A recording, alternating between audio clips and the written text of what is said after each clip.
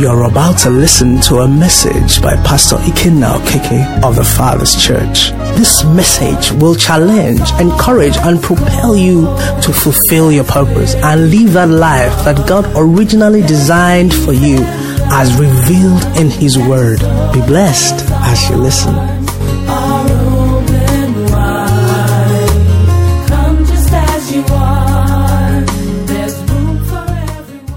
Okay, this morning we want to see how the Spirit of God will continue to help us. We are trusting that we will be children of God who look like Him, who remind people of Him, who act like Him, who think like Him in the name of Jesus. And we saw that God is love, okay? Which means since we are His children, it should be said of us that Ikenna is love, that, you are love and we are love in Jesus' name. So it's important, that we understand what it's talking about, what the thing is about, because love is a word that has been used in different situations and abused and misused and misinterpreted. And if you seriously consider it, you can almost become scared and just push it aside that you don't know what it's about. But the Spirit of God is our teacher. The Holy Spirit is the omniscient one. He will teach us in the language we can understand, amen, and in a way that we can practice it so that concerning this area, we will not be found wanting in the name of Jesus. The Apostle Paul writing to the church, the Corinthian church, says, as you abound in this grace, see that you also abound in this particular grace. So we want to see by the mercy of God that we abound in this area in Jesus' name. Okay, so this morning we want to touch. On Wednesday we closed by looking at Luke chapter 10, the parable of the Good Samaritan. And we rounded up by saying that if you have a brain, I have a brain, you have a brain, don't you? We all have brains, right? If we have brains, then we can love. It shouldn't be too difficult for us. Because all you need to do to function, to be able to achieve this love that we saw here, is to switch positions. Praise the Lord. And in the parable of the Good Samaritan, we just saw that the priest, when he looked at the man that was robbed, naked, beaten, abandoned there, he couldn't see himself. He just saw that I'm priest, that's the victim.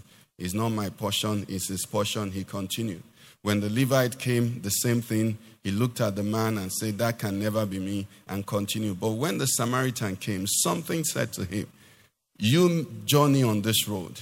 The robbers that attacked this man, it could have been you that attacked. And then if you were the one that was attacked and somebody is passing, what would you want the person to do? As simple as that. And immediately you saw him respond. And the Lord showed me something from that account, which I'll just mention briefly. In that Luke 10:25 down, you see something there. I don't know. I doubt if the priest had a donkey. Okay? Are you with me? I doubt if the Levite had a donkey. I doubt if they had oil. I doubt if they had wine. I doubt if they had extra 2 denarii. I think love had made that Samaritan a big man. Praise the Lord, somebody. You could see the resources he came by with because God knew he was going to use it. Could it be that some of the reasons why we are meager, we are not mega, is because God knows that we will never use it? Is someone hearing me? The priest came, from what I perceive, the Bible says when he saw him, he passed by on the other side. He didn't say he rode to the other side. So he was trekking. When the Levite came also, he came and looked and passed by the other side. So most likely he was trekking. But when this big man came, riding on his animal, I don't know whether it's a horse, most likely an ass, a donkey, he was riding. He came down. Why? Because this thing is of the heart. Somebody say it's of the heart. May God help us. But you can see that he was dwelling in a wealthy place. You could see the capacity that he had been functioning. So this wasn't his first time. So secret to prosperity walk in love. Somebody should say amen. Amen. Hallelujah. Okay? So that was where we concluded. So this morning we want to do something. We want to go further in the scriptures and look at a particular passage in the scripture. I believe most of us must have dealt with it. I think it was in primary school that they had us cram this passage. 1 Corinthians 13. How many of us crammed it in primary school? They made us cram it in primary school. And those days, I didn't understand what it was. I just knew it was, poetically, it sounded very nice. Okay, especially the part where it says, once I was a child, and whatever, this and this and that. So we're going to look at 1 Corinthians 13. Let's open our Bibles and we'll read together. We're going to read from verse 1 to 8. Okay, let's read. Though I speak with the tongues of men and of angels, but have not love, I have become sounding brass or a clanging cymbal. And though I have the gift of prophecy and understand all mysteries and all knowledge, and though I have all faith, so that I could remove mountains, but have not love, I am nothing. And though I bestow all my goods to feed the poor, and though I give my body to be burned, but have not love, it profits me nothing. Love suffers long and is kind. Love does not envy. Love does not parade itself, is not puffed up, does not behave rudely, does not seek its own, is not provoked, thinks no evil, does not rejoice in iniquity, but rejoices in the truth, bears all things, believes all things, hopes all things, endures all things. Love never fails. But whether there are prophecies, they will fail. Whether there are tongues, they will cease. Whether there is knowledge, it will vanish away. Let's stop here. May the Lord bless the reading of His word in Jesus' name. Now, what we have here is, some very intriguing statements. Something that I want to believe, had led you to meditate and ask questions. Okay? Now, this is the Apostle Paul writing to the Corinthian church and saying to us, that though one were to speak with the tongues of men and of angels, it means this person is able to come here and, preach and then speak German. If there's a German person here, preach and communicate in Spanish, communicate in French, and, he didn't learn the language. It's just flowing like that. I mean, we will be awed to see such a thing happen, isn't it?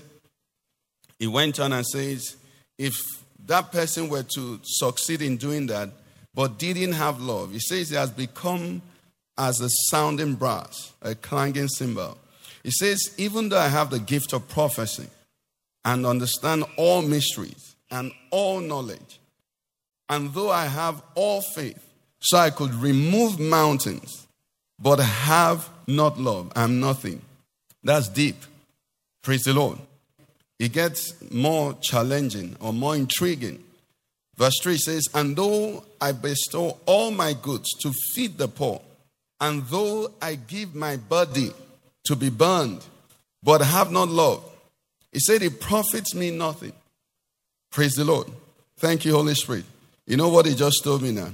He says, when I give all my goods to feed the poor, and I don't have love, it will benefit the poor, but it won't profit me anything. Because it's not as if the goods will go and disappear in their hands. They will get it too. But for me, it will profit me nothing. Are you seeing it there? Okay. So what could be this that they're talking about? And if you go back to the last verse of verse 12, just the verse before chapter 13, the Apostle Paul had finished talking to them about spiritual gifts, diversities of gifts, diversities of ministries, word of wisdom.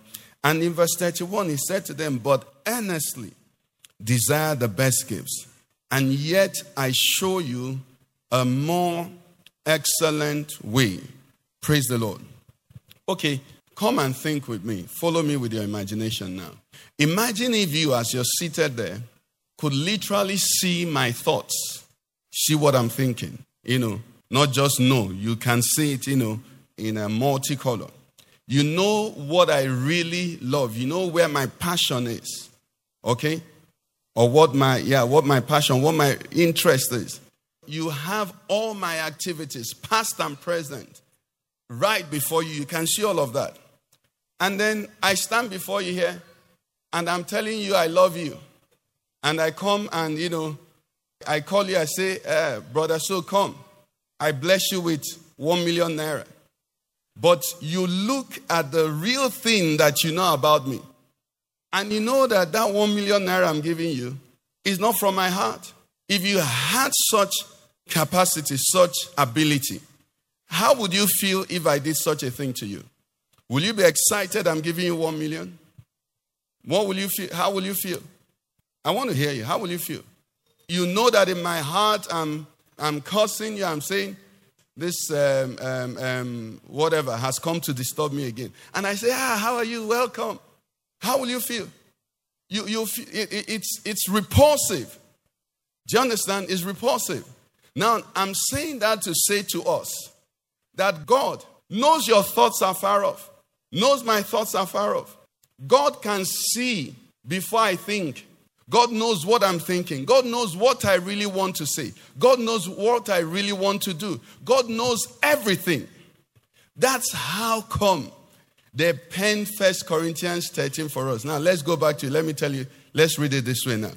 It says, though I speak with tongues of men and of angels, but not motivated by love for God or man, it is noise. So when you read that passage now, just add motivated by love for God and fellow man. If you put it there, it begins to make sense. So it says, though I give my body to be burned, but it's so that people will say, this brother is so zealous for God. Not that I'm zealous for God, but that they may say I am zealous for God. It says it will profit me what? Nothing. You know why? Because God does not judge just on the surface. Just the same way you wouldn't if you knew what he knows. But you and I will judge on the surface because we don't know what is underlying. Are you with me? So in this time that we're trying to get love, we will have to be careful. So we take a step back and get the foundations right. God speaking in Isaiah 29:13. Please put it on the screen. It said, these people, it said they draw near me with their mouths and with their lips they honor me. Isaiah 29:13. With their lips they honor me. It said, but your hearts are what? Far removed from me. So they say the words, they do all of that, but their hearts are removed. Okay? You look at something like that and you wonder, how will you feel as God? Nobody likes being pretended to. Nobody wants to be pretended to. People will rather you tell them to their face you dislike them or whatever you feel, than they hear you say, I love you and all of that. And then behind you, they hear something else. God hears everything. God knows everything. God sees everything. God knows your thoughts. God knows what you really want to do. There is this story which never really gets out of my mind. And I pray one day the person who was in this story will not know it's him. Okay? But when I was in the university, I've told us this story before. You know these lecturers that insist you must buy their manual, their handout, before you pass the exam. This one was so strict that when you pay, he will write your name and exam number. Do you understand? So I went to pay, and this friend of mine, accompanied me to go and pay for my own. And when I got in to pay, he's very smart. He said to the man, the lecturer, that he would have bought this handout now because the exam was very close. But that the mother is out of the country, the mother is out of town, the mother traveled. And the man said, no problem. No problem. Your mother traveled. Okay, no problem. And he said, what's your name? He was writing his name and asked him his exam number. Then he asked him, being an old man, we're children then. He said, but if your mother was around, did you really want to buy? And this, my friend, said no. This, my friend, said no.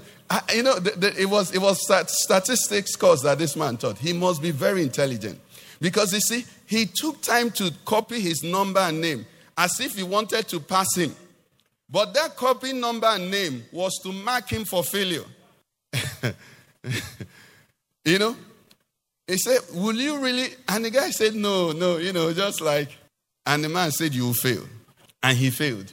Okay? Nobody likes being what? Pretended to. Nobody. God knows everything. God knows what I said to myself before I came to church today. God knows what you're saying as you're in church today.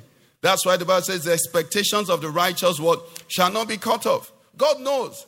It's another Sunday. If I don't go now, they will say I didn't come. You come. Then that whole purpose will be achieved. They have said you came. That's the end of your coming. Are you with me? But if you're coming and say, this is the Lord's day, I am going to worship with the brethren. In the presence of God, miracles happen. I'm going to meet with my God, and my life will not remain the same. God knows what you said also. That's how come the woman with the issue of blood didn't tell anybody anything. She just said to herself, isn't it? Did she tell Jesus? She said, if I can touch the hem of his garment, I'll be made whole. Did she come and tell Jesus, please, I want to touch the hem of your garment, and when I touch it, I believe I'll be made whole? She didn't say that. But God hearing all things, God knowing all things, knowing what she said, the reason Jesus said, come, woman, was for us to know her testimony. She knew what had happened. Jesus knew what had happened. But she had to be made to confess it so that everybody will know. Praise the Lord. Peter said, the multitude are thronging on you. And you're saying, who touched me? Why? Because the multitude that are thronging on him with different motives. But this woman said, this is what I came for. Going back to our text. So he says, if I have the gift of prophecy and all mysteries, and I have faith to remove mountains, but it's not motivated by love for God, it says, I am nothing. Why is this so? It's so because, you see, Christianity, our faith, the faith you and I, have, is founded on God's unforced, voluntary love for mankind. So the Bible says, for God, so what? Loved the world. There was nothing attractive in the world. There was nothing else. Nobody pushed God. Are you with me? For God so loved the world that he gave. And based on that, his son came and died for us. Based on that, a relationship began. So as many as received this gift of his son, what happened? To them he gave the power to what? Become sons of God. So that is the basis of the relationship. God's unforced love and God's voluntary love. Now, brothers and sisters, principally, the beginning of anything would determine how it is reenacted over time. Now, because God founded Christianity on this principle of his voluntary love, his unforced love, you and I, to be Christians, must respond in the same manner. Are you with me? If and until we get to that point, Christianity hasn't begun.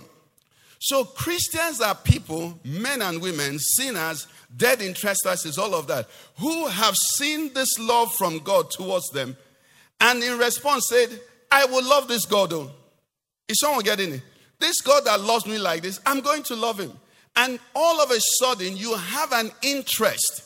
Just like he had an interest to save you, you begin to have an interest to honor him and to worship him. So Christianity is originated from God's unforced love, but it is perpetuated in my life and in our lives by what? By our response to him in the same way. Is someone still with me? Let me try and break it down. You see, it said no Roman soldier in the days where our Lord Jesus was crucified. It said no Roman soldier will see a criminal and say to the criminal, and say, you criminal, Boko Haram, okay, take up the cross and go and crucify yourself, if you will. No. No Roman soldier will say that. But our Lord Jesus said to us, if any man desires to come after me, deny himself, take up his cross, and follow me. The wonder should be, why should it be if anyone desires? You don't give the criminal an option. It's a command. If anyone will, some translation will say, I'm talking about Luke 9, please. Luke 9, 23 and 24. If anyone desires, if anyone wills, the foundation of my growth and my interaction in this faith is that I have considered the facts and I have judged that God is deserving of my devotion. Are you with me? And I start from that and say, in this thing that I'm getting involved in, you are the most high. You are the most important. You are the reason I sing. You are the reason I live. You are the reason I breathe. You are everything to me. When that happens, there is a proper coordination. God's love coming and my response, what? Coming back. That's why from Old Testament to Middle Testament to Quarter Testament to the end, what the Bible keeps demanding of you and I is that we do what? We love God. Because it is that love that brings every other thing to begin to happen. And that love, the point I'm trying to make here, is not forced. Praise the Lord. You see, the Bible says in Psalm 11:3, it says, if the foundations are destroyed, what can the righteous do? Now, why is he saying that? Christianity, or rather a lot of activity, I think it was last Sunday or 2 Sundays ago that we talked about Christian activity and Christ-likeness, okay? A lot of activities can be engineered and be self-sustaining. Let me give you an example now. Praise and worship. The reason if we said, let's have a praise concert and we don't beg people, more people will come than when we say prayer, is that when we do praise, we come to praise God, but you enjoy yourself. Are you with me? So, invariably, my attendance or the number of people that come for the praise concert does not equal love for God, or it does not amount to all those who want to really praise God. Some will be coming to enjoy themselves. And you even make it better when you call a name they've not seen in a while. Let me go and see Minister So. Let me go and see Bishop So. Let me go and see Pastor So. The same thing that happens when we have conferences. A lot of people are not coming for God. They have calculated plus minus. This is what I'm going to come for. Now, when you do that, you have come. Okay? But it is not founded on this foundation of what? Love for God. You have been inspired or motivated by other things. Now, let's try and take it from another angle. You see, God, being God, knowing, just like we started by saying, knowing everything, is capable of all things, omnipotent. So there is nothing really he can do. He can bless you without you praying. He can bless you without you singing. He can do everything. Okay? But because he has set a pattern and said we are going to do this by love, he holds himself and holds every other person down to that standard that whatever we do, it must flow from a heart of love. And in this interpretation now, this love I'm talking about is where I mean unforced, uncompelled, unwooed. I don't know if someone is getting me this morning. What am I trying to say?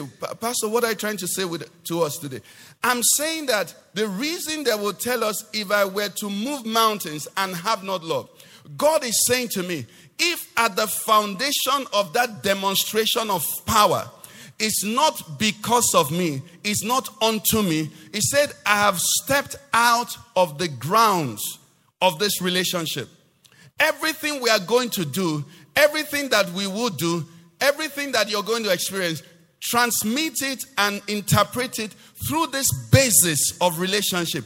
I love you and I loved you for nothing. But now in response to that love, what I do? You're loving me. So I remain the singular, most important factor in everything that you do. Child of God, you see, I don't know, I trust the Holy Spirit to help us to understand it. If you understand this, it's going to unlock the questions and mysteries of a lot of things that happened in the Old Testament. You take a man like Job.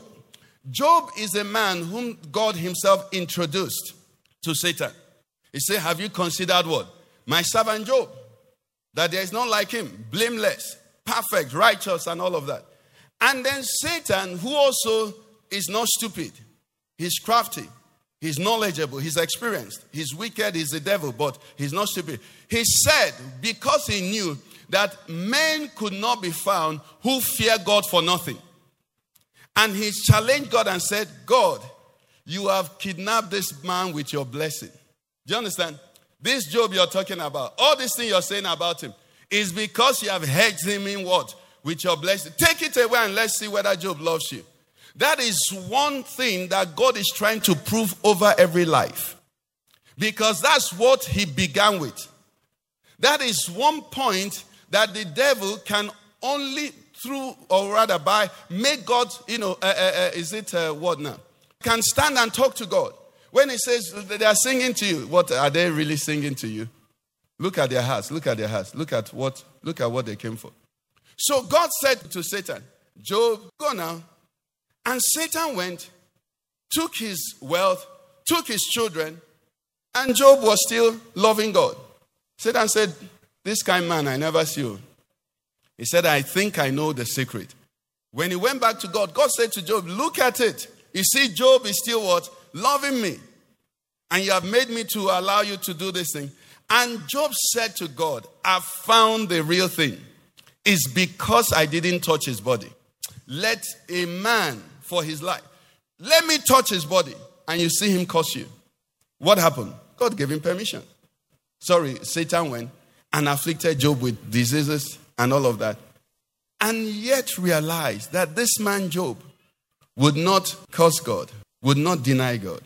He still honored God. If you notice in that book, we never heard of Satan again.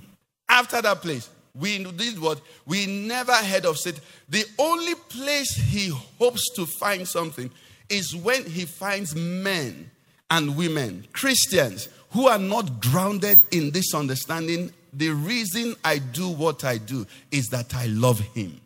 Is someone hearing me? So when you have a Christianity founded on this truth, child of God, you'll move mountains, but it will be counted for you. You raise the dead, but it will be counted for you. You know what? It's not about you.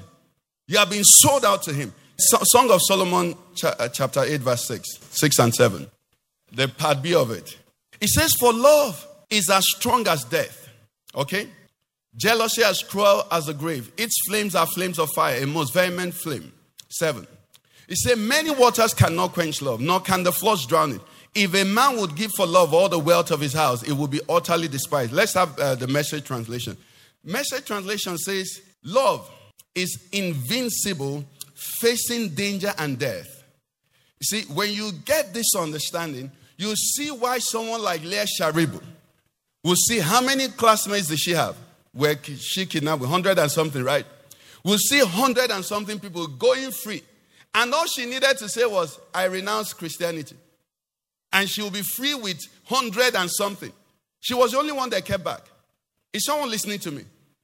If she did not have a faith that was founded on loving God because of God, not loving God because I want a breakthrough, not loving God because I want a healing, not loving God because I want a child, not loving God because I want a car, loving God for God, if her foundation was not that, she won't think twice. But you see, she had the right foundation. Now, this is what a Message tells us now. It said love is invincible. What does the word invincible mean? Cannot be conquered. You see, you can't threaten my worship of God with danger. Some people are already forwarding messages. They said they will attack. Some people may not come to church in Abuja for some time because the U.S. Embassy posted that they will attack. Hallelujah. It says, this love, it doesn't care. It's not thinking about anything. It has one thought. Is God honored? Are you with me? Is God praised? Is God glorified? It continues. It says, passion laughs at the terrors of hell. And you know, if we leave the Bible and come to real life, you and I know what we have done for what we are passionate about. Unreasonable things. Things that really don't make sense. Now, if you will come into this foundation or, re-engineer this into your Christian faith, I'm telling you, you'll come to where you'll just be wondering, what have I been doing since? Where all you do and all your faith in God is for Him, is about Him, is unto Him. Do you know something, brothers and sisters? Our Lord Jesus, from His incarnation, from His birth there was nothing he did on earth that he was forced to do. Everything he did. At any point, Jesus could have said, I'm gone. In some instances, they were very clear to us. Let's take the instance of his baptism. When he came to John, his cousin, to be baptized, John said, this doesn't happen. You need no baptism. I'm preaching a baptism of repentance. I know you, you're my cousin. He didn't know he was the Christ then. But he just knew that this man is somebody that I, John, want to grow up to be like. So he said, no. But what did Jesus say? He says, permit it to be so. For what? Thus it is fitting to fulfill what? All righteousness. This begins to explain when we say love just decides to do it. Because if you don't understand this, what we are telling you, in some cases, when you analyze it, you will not agree. You say, no. Abba, it's enough.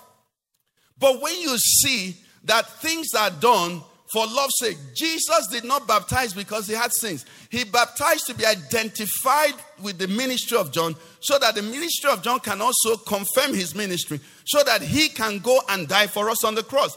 Everything he did, every word he spoke, the words he didn't speak, when they challenged him, said, come down from the cross. He could have come down from the cross, dealt with them, and gone back to the cross. But if he did that, our salvation would be missing some things. He didn't do all of that. Why? Not because the power constrained him. Not because the forces of hell constrained him. He did that out of glory, honor, and submission to Jehovah. Child of God, that is what they are calling us to. Are you with me? That is what Christianity is about. Now, I know that a lot of us have been built on the foundation of 10 miracles per month. That's why you come. You will grow in Jesus' name. A lot of us have been built on every time you come, they have to tell you something that will make you feel good. It's all right, but you grow beyond that. You know why? That foundation is not strong. Remember, what took us into this consideration of love is that we're in the last days. Isn't that what brought us in? And we saw that the love of many will wax cold, and many will have a form of godliness but deny the power. Okay? But we saw that the Bible tells us that we are more than conquerors. How? Through him that gave us muscles. No, it said through him that loved us. So the secret to winning in this season is love. That's what we're learning. So this love says, I love him. It's all about him. The Apostle Paul is saying to us, he says, I've been crucified with Christ. What? Nevertheless, I live. Yet what? Not I. He said, the life I live now, I live what? By the faith of the Son of God who gave himself for me. It's an understanding. It's a foundation. So then on, we say, I give my goods to the poor. The reason I'm giving my goods to the poor is not so that the poor will acknowledge me. I'm giving my goods to the poor. Two reasons. Number one is that had he not given me, I'll be poor. Hello? David taught us. He said, it is in his hands to make great. He said, it's of all that you have given to me. It's out of it that what? I'm able to.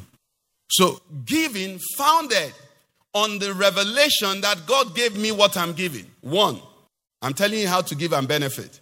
Okay? Then the second one is that I'm giving you not so that you will praise me. Now, some of us here would have had experience. Have you given things to people who didn't act like you gave them anything? God loves you. He wants you to mature. You give them, and they treat you like you didn't give them anything. It's all right because truly you didn't give them. But wisdom, for those of us here, acknowledge those who gave you. It's love to acknowledge, to give thanks, okay? But if you're the giver, don't be moved. You know why? God is testing you. So he says, though I give my goods to the poor, that's why the generation we're in is an interesting generation. We have people, and unfortunately we find a lot of them in churches, who their business is not Christianity, is grandstanding. You know what grandstanding is? That's their business. Anything that happens, they will bring the man from Facebook and put his hand and say, we give him a car. And then he's on Facebook. Now, I don't know what Facebook has to do with giving a car. Is someone hearing me? What the person has done is that he has fed his hunger for popularity. And he has satisfied it. And that's where it ends. That's what this Bible is talking about. That's what we're also talking about the other day. About a lot of these so-called, signs and wonders meetings. You see, a lot of them are a desire to draw attention. Because really, you don't need to do all of that to minister to the sick. You don't need to do all of that to do all those things. But when the glory is what is motivating you, you will do all that. So you give, you announce, you call 50 people and say, I empower all of you. And then the camera goes round. As they're collecting this thing from you, they're thanking you. They're collecting, they're thanking you. And you're moving, you're smiling like this. And they say, hi, he's so good, he's so great, almighty. He's so great, he's so... And you're just moving. And everybody's bowing. And they say, thank you. Daddy, thank you. Daddy, thank you. That's what 1 Corinthians 13 is talking about. You gave all of that. But heaven doesn't count it. Because in your giving, you had a need you wanted to satisfy. And that need was glory. And the glory has come to you. That's the end of the transaction. You say, I preach. And they check. This man is preaching and he's gifted to preach. How does he feel when he's preaching? He says as he's preaching, he's looking at the response. Are they feeling me? Is somebody feeling the anointing? It's coming, it's coming, it's coming. Can you sense it now? And then when he finishes, when he sits down, he says, it was powerful today. That's the end. Because in all of that, God has missed something. You see, let me read a scripture to you that will capture this. In John 12, 4-6, it's actually from 1, but 4-6, something happened. Mary had gone to worship Jesus, and she broke the alabaster flask and, used the perfume to begin to honor and worship our Lord and Savior Jesus. Okay? And the Bible says, verse 4, but one of his disciples, Judas Iscariot, Simon's son, who would betray him, said, why was this fragrant oil not sold for 300 denarii and given to the poor? There are people who talk like that today. People who sound very spiritual. But Jesus, who, like we said, knows everything, knows what you're thinking, knows why I'm saying what I'm saying, knows everything. He said, let's read that part. This he said, not that he cared for the poor, but because he was what? So you can say something that sounds like you care for the poor, but you're what? A thief. So love says, what I'm saying is coming from a motivation to honor God. What he said wasn't bad. That's why they had to explain it to us. What he said wasn't bad. I mean, it could be an innocent thought. But when he said it, they said his inspiration for saying this. So love, in this 1 Corinthians 13 we're looking at, is a love that is inspired by God. Is activities, every activity I undertake, is it being inspired by God? Why am I enduring, suffering long? That verse 4. I've told you this other story. When we buried my mom. So a lot of us wouldn't have heard that story. When we buried my mom. This war that the churches in the village, the Orthodox churches in the village, wage against Pentecostal people. How many of us know what I'm talking about? Okay, so if you buried a parent and you're a born-again Christian, you understand. So when we went to bury my mom, my brothers made the mistake of telling the church that they had a brother who was a pastor. Long and short, they did the burial. The day they did the wakekeeping, when they finished, it was raining. Okay? The reverend that did the wakekeeping, they said to me and some other person, okay, let's go and drop him. As we're trying to move out the cars that blocked, you know how you hold a function? Move out the cars that blocked the car we used to drop him. The man put his Bible on the head like this, in the rain, and started trekking. A journey that is like from here to more than Banex. Started trekking. I said in my heart, the heart of man. This trekking is that I went to bury big man, and they would not drop me. So here I am going with my Bible, and the rain is beating me. Milimaram, Omaram Manowuteram. It says that his suffering, will it avail him anything? It will not, because it's motivated by, accusation, bitterness, envy, jealousy.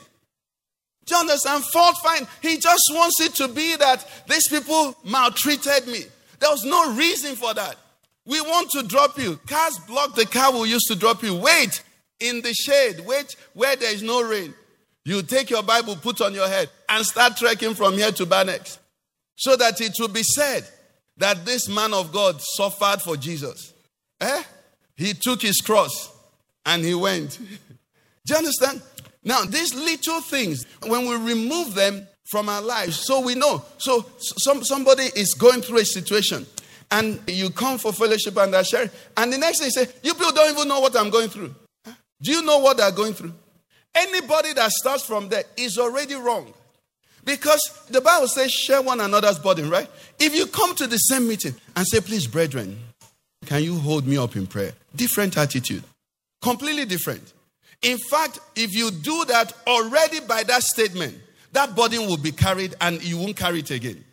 Because you're coming from a place of, these are my brothers. But when you say you don't even know, it means you want to justify some acts of disobedience that you're already guilty of.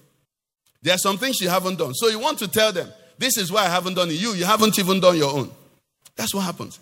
And all these acts, people think and justify themselves in it because they look only at themselves. But what we are learning here is this.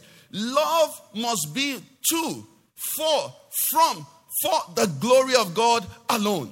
If it comes from there, everything will flow in. Let me read us a scripture. I like the way these people put it. Message, Matthew 11. I actually wanted to call this message Unforced Rhythms of Grace. Matthew 11, 28 to 30. It says, are you tired, worn out, burnt out on religion? He said, come to me, get away with me, and you'll recover your life. I'll show you how to take a real rest. He said, walk with me and work with me. Watch how I do it. He said, learn what? The unforced rhythms of grace. Unforced. It's important, it's unforced. You know, that's also why here we try as much as possible not to force people, not to put compulsion on anything. Even church attendance, giving, we don't put compulsion. You know why? Once there is compulsion, it removes Christianity from it. Do you understand? Anything that is forced, Christ is not there. If any man what? Wills. If any man what? Desires. If any man wants to follow me, he says this is what you do. You know why? Because the one that is forced, you will never be rewarded for it. You know, for people wanting to get married, there's something we do, maybe we should even stop doing it. We do pregnancy tests. What will pregnancy test show? That something broke or that the person is fertile. Listen, all I need to tell you is this. As I stand to join you, realize that whosoever is joined not according to the will of God is not joined before God. You know, when we are joining people in marriage, after we finish joining, you know what we say? We say, you may kiss the bride. We are presuming that that's the first kiss. If you have kissed before, tell us before you came. So that we can say, continue to, now go and continue kissing. But if you have done all kinds of things, and before God we stand here, and you come with white, here comes the bride, here comes the bride, you think it's me you're deceiving. I have only paper. I say, do you take? When you have taken sins, you're bringing change to me to join. And you think it's me you're hiding from. You're not hiding from me. What's my business? Unforced. Christianity must be unforced. If it is forced, the love has gone out of it. Whatever you do out of fear of man is not Christianity. It's as simple as that. That's why the church, the people, not the church, the people were so wrong when they were trying to force people to pay. How can you force any part of Christianity? Jesus looked at, I don't know what to call him, a billionaire, millionaire in his time. The man said to him, Master, what shall I do that I may inherit eternal life? The Bible says, I like that account. Jesus looked at him and loved him. And he said to him, you know the commandments, keep. And the man said, I've done all of that. And then Jesus said, okay, go sell all that you have, give to the poor and do what? And come and follow me. And the man did not follow Jesus. Listen, if it were me, before understanding this, I will encourage him. He said, this thing I'm telling you, it works. If you sell and give to the poor, follow me, prove me. Even before I die, you will hit it. Your breakthrough will take place. Isn't that what we'll say? But the Bible said, he went away sorrowful. And then Jesus turned to the others and said, how hard it is for a rich man to enter into the kingdom. He didn't pursue him. He didn't convince him. trying to tell you that Christianity is your response that determines it. It's anytime anybody forces you, we have stepped out of the spirit of grace. Is someone hearing me? So you're coming to church, you're living in sin, and you're expecting that you're dodging us. When you come, maybe it's drugs you take. When you finish, you brush mouth. You pour acid on your mouth. And then you're smiling. You're going about everywhere, thinking you're deceiving me. You're not deceiving me. If I force you to do it, it's no longer Christianity. Jesus didn't say to Zacchaeus, you're a thief. Go and restore all that you've stolen. He just said to him, I'm coming to your house. Isn't that what he said? And Zacchaeus said, Jesus, come to my house. On Wednesday, we read Ephesians 3:17. It says that Christ may dwell in your hearts. He said Jesus cannot stay with stolen property. Jesus cannot stay with these things that I've acquired there. So immediately he announced. He says, everybody that I've stolen from, that I've forcefully cheated, he said, please come now. I restore fourfold. Nobody told him to do that. Why? He encountered the genuine Christianity. Child of God, what I'm saying to us is this. That Christianity that markets you with miracles, breakthrough, everything you hear in the morning is miracle, breakthrough, everything. Miracle. Do you love God or you love your miracle? Do you love God or you love breakthrough? Because it will avail you nothing. No. Now the God we are coming to loves us. And that's the foundation. This God that did not withhold his only son, but gave him up for us. So how shall he not what? With him. How shall he not what? With him. Freely. That's the word. Freely. So I go to worship my God. You go to what? Do one for me. What I did, I'm just serving the Lord. He said, but there are no, look at that. You're trusting God for a life partner. Nobody there is your class. If you want class of those who want to marry you, I don't know which school you should attend. You go for APC convention, PDP, there are people, plenty dollars there. But if you want to worship God, just worship God. Do you understand? Don't worship God with an eye gauging. Is anybody my class there? When you do that, you step out of the unforced rhythms of grace. Is someone getting what I'm saying? You see, I don't know how to just break it into us. So that as we go, because what I want us to achieve is where you know that you're walking in love. Are you with me? You know you're speaking in love. You know that your Christianity is in love. This also, it has a liberating part. The liberating part is this. You're not trying to prove a point. Our Lord Jesus gave us a practical example when he told us about two men praying. He said one came and stood and said the right words and called God the right names and all of that. And then another one came and stood far off and beat his chest and said what? He said, Lord, I'm not even worthy to come. The other man did not tell a lie when he said he pays tithes and fast. He was saying the truth. But he stood praying. You know, the Bible says, these men, they delight to pray on the streets. So if someone is passing and overheard his prayer, oh man, this guy, they fast though. He say, I give. He said, this guy, they give. Me, I never even begin at all. All he was doing, he wasn't really talking to God. He was impressing people. And God said, he didn't get justification. But the man who could not even speak out, but beat his heart and said, Lord, be merciful to me, was talking to God. It was between him and God.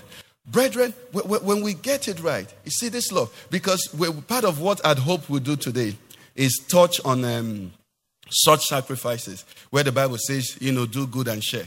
But the tendency is whenever that comes up, people misunderstand it, to think you're doing it for anybody, or to do it. If we announce now, let's have a group that will be bringing money, and then have a group that will be receiving. It will work. You know why? Because pride will make you want to be in one group. Am I right? So that you can be known amongst others. That's not bad if that is not the motivation. But the angle we look at it is this. God has done wonderful things for me. Every statement I make is in response to him. Every statement I make is with the ability he has given to me. Every giving I give is because he has given me. So if anybody looks at me, I will immediately beg him. There are some people that when they give you something, have you noticed such people? When they give you something, even calling them to say thank you, they won't answer you. They give and they dodge. They say, I'm not interested. Because I acknowledge how and what this thing is about is unto him.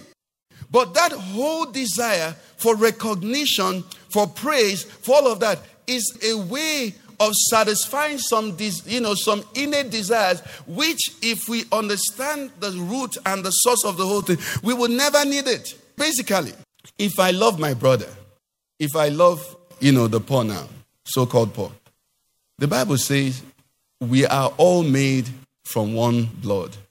So am I really helping some other person? I'm helping myself. So there's nothing. Everyone we are one. We are one blood.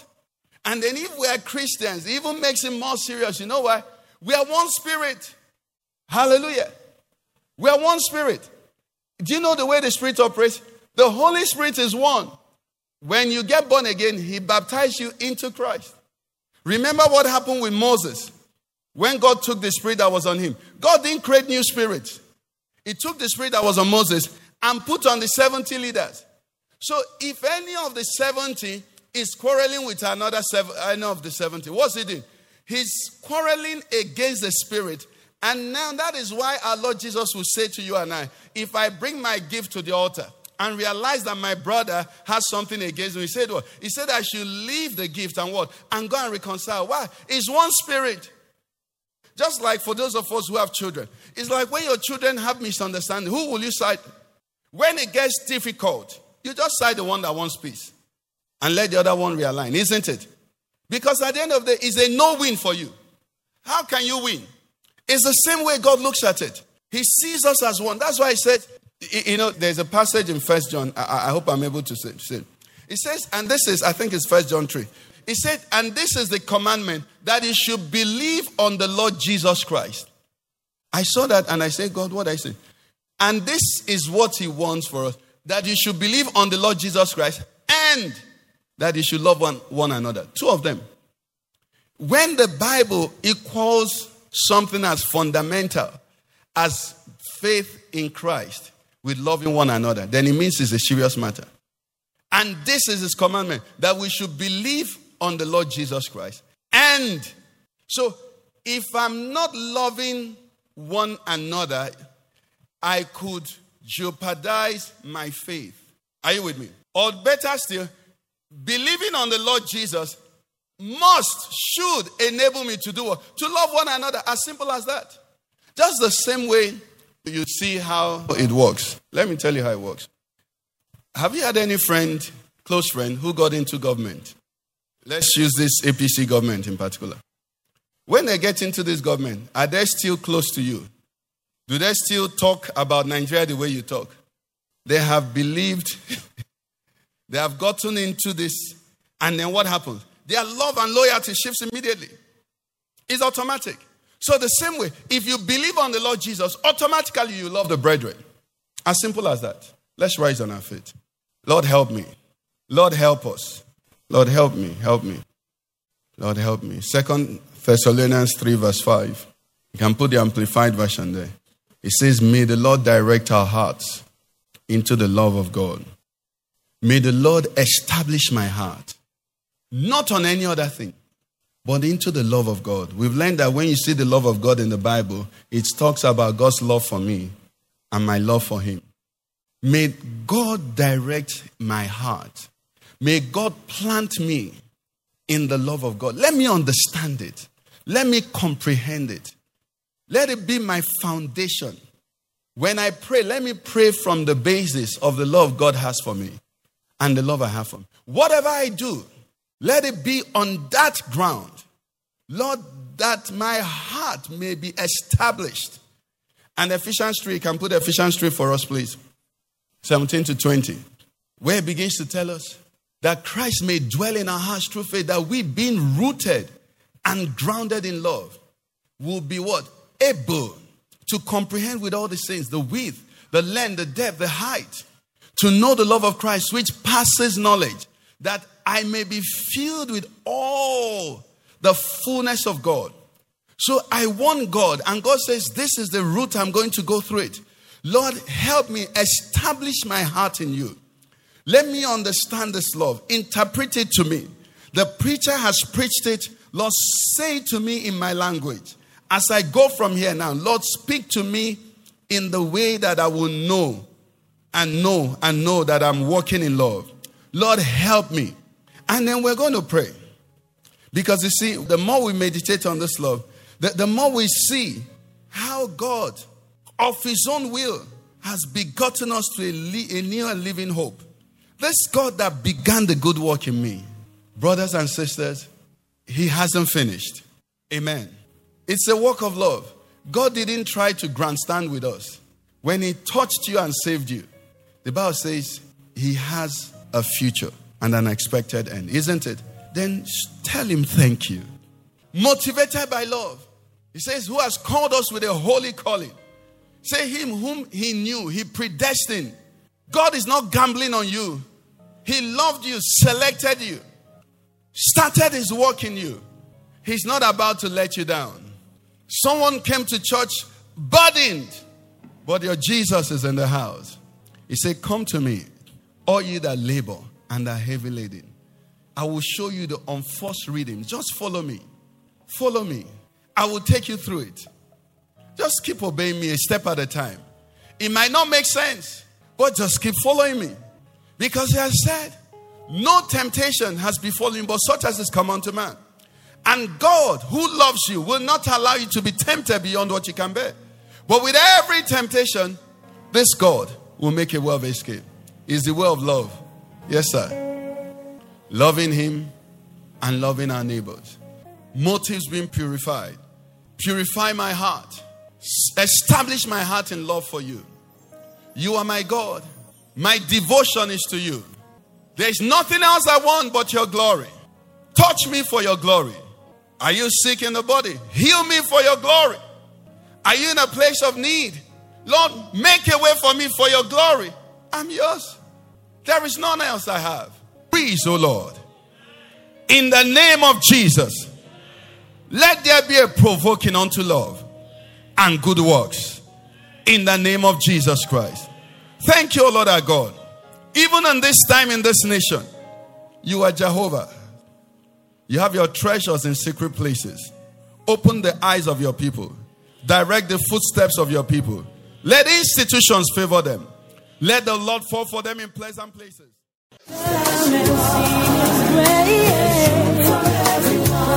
You've been listening to a message by Pastor Ikenna of the Father's Church. We are sure you've been blessed. We invite you to worship with us at Eden Center, Banex Gwarimpa Expressway, near Next Cash and Carry, Abuja. For telephone 09-290-9000 or 0703-1588-404. You can find us online at www.thefatherschurchonline.org. God bless you.